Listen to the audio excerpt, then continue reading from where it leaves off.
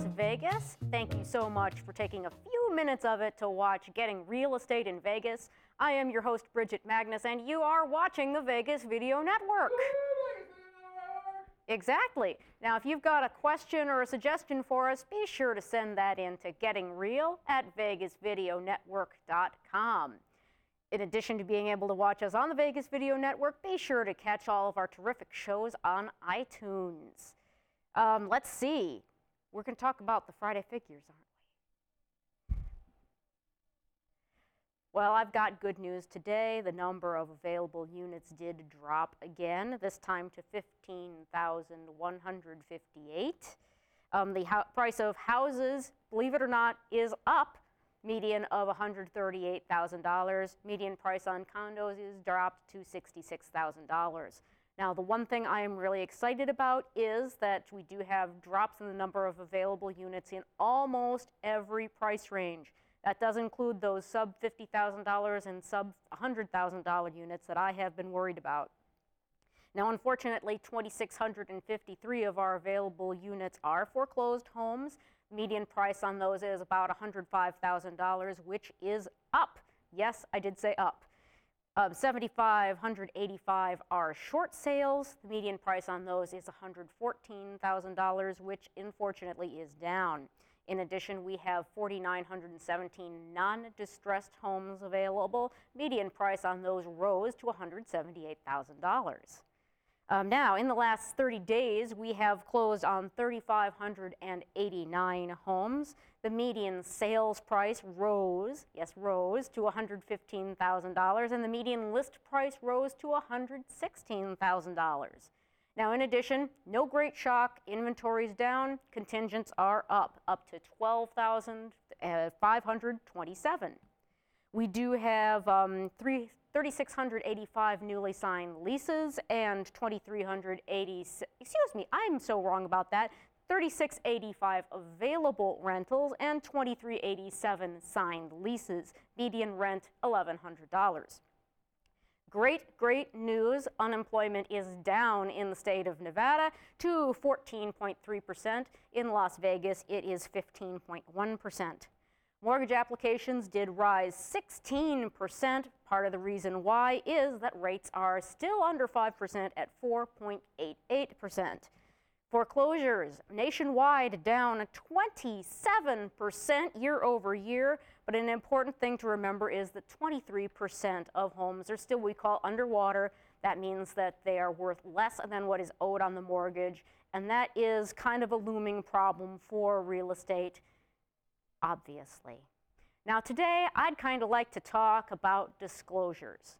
In fact, I'd kind of like to call this episode Full Disclosure. First, let's talk about what we're going to have in the way of disclosures from the state of Nevada. The number one document that should be in any Nevada real estate transaction is called Duties Owed by a Nevada Real Estate Licensee. That's this form right here. Now, one important thing I would like to stress is that this does not obligate you, the client, in any way. It talks about my obligations to you. Among other things, I have to tell the truth. I have to tell the truth. Yes, I do have to tell the truth. I also have to do the best job that I know how to do. I have to be able to account for any money that a client might entrust me with. There's an entire list of things, and I do encourage people to go ahead and read this form before signing it. It does identify the agent, the broker, and the brokerage, and it has a place to initial near the bottom to say whether the agent can represent both sides of the transaction. The next big one, and I do mean a big one, is the Nevada Residential Disclosure Guide. I'm not kidding, folks. This thing is 32 pages long.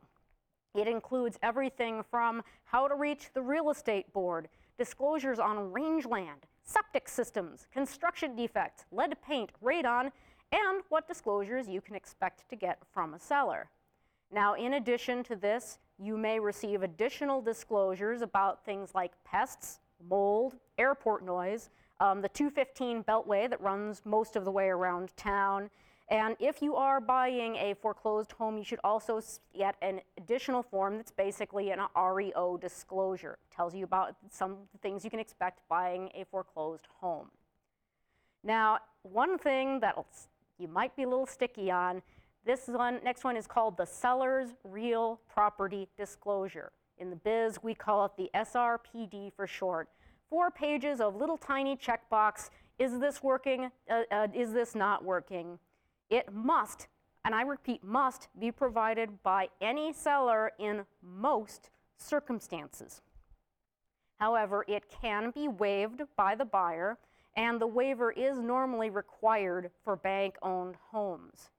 Please do not waive your right to this on a short sale. Now, there are 2 more that we're not going to put up on the screen. I've talked about the seller's energy consumption form before. It is kind of a mini energy audit, usually done by the seller. It can be waived if both the buyer and the seller agree. There's also one that you should probably receive if your home is in a homeowners association. It's called the Common Interest Community Information Statement, but we usually shorten it up to the Did You Know? It outlines the rights and the responsibilities of having a property in an HOA.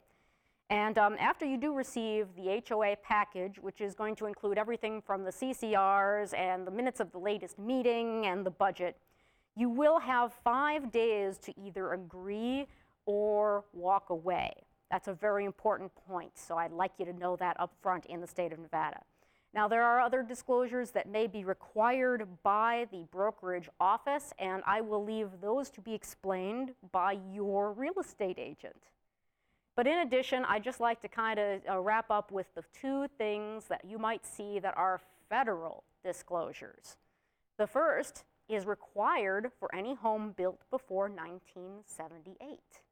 It is called Protect Your Family from Lead Paint in the Home.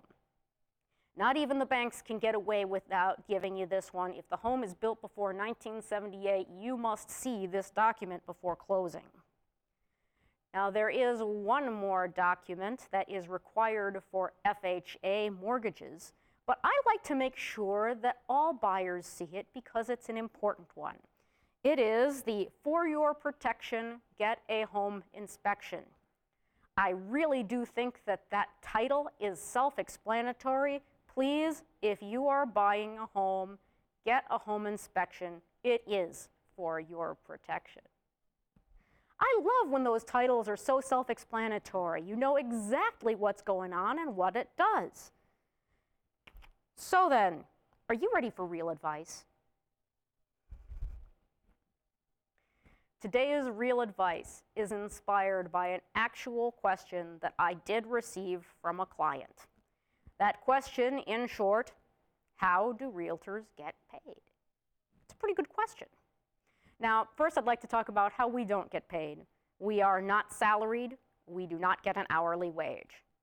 There are a handful of us that work as either real estate educators or assistants to other realtors that might get a salary or an hourly wage. They are a teeny, tiny minority. We are independent contractors, and we do not get paid until a property closes. Now, this means a couple of things. First off, it means that we really do want you to have a successful transaction. Yes, it does, because we don't get paid if you don't.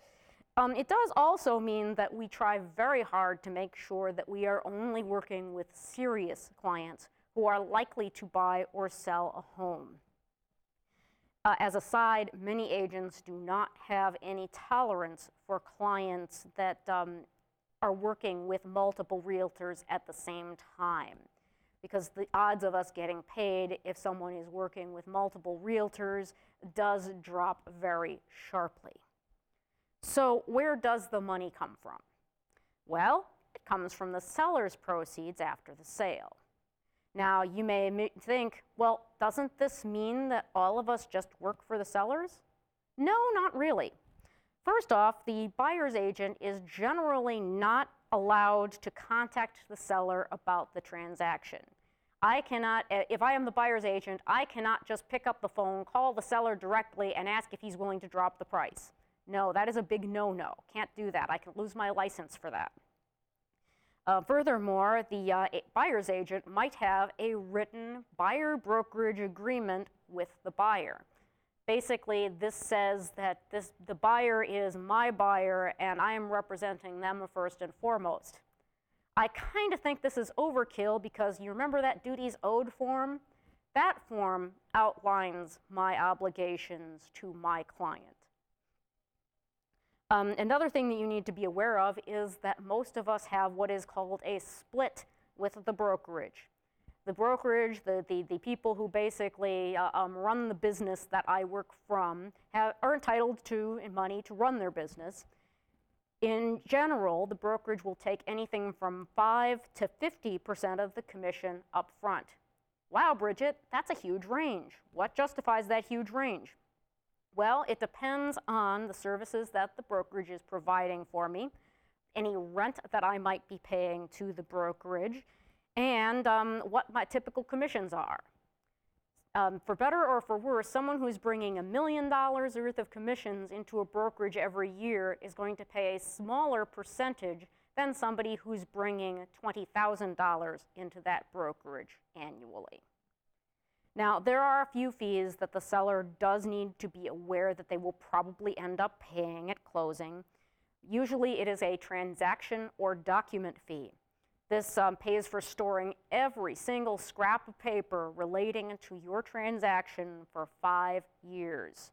This fee can range from as little as $150 to as much as $800. My brokerage charges $175, which, as you can see, is very close to the bottom end of that range. The storage of those documents can either be actual paper in big old banker's boxes in a moldy warehouse somewhere, or in our case, it can be electronic. So you have a question about your transaction, you tell me what's going on, and I just zip you off an email of your entire transaction, and you know what's going on. Now, one last thing that I do want to point out.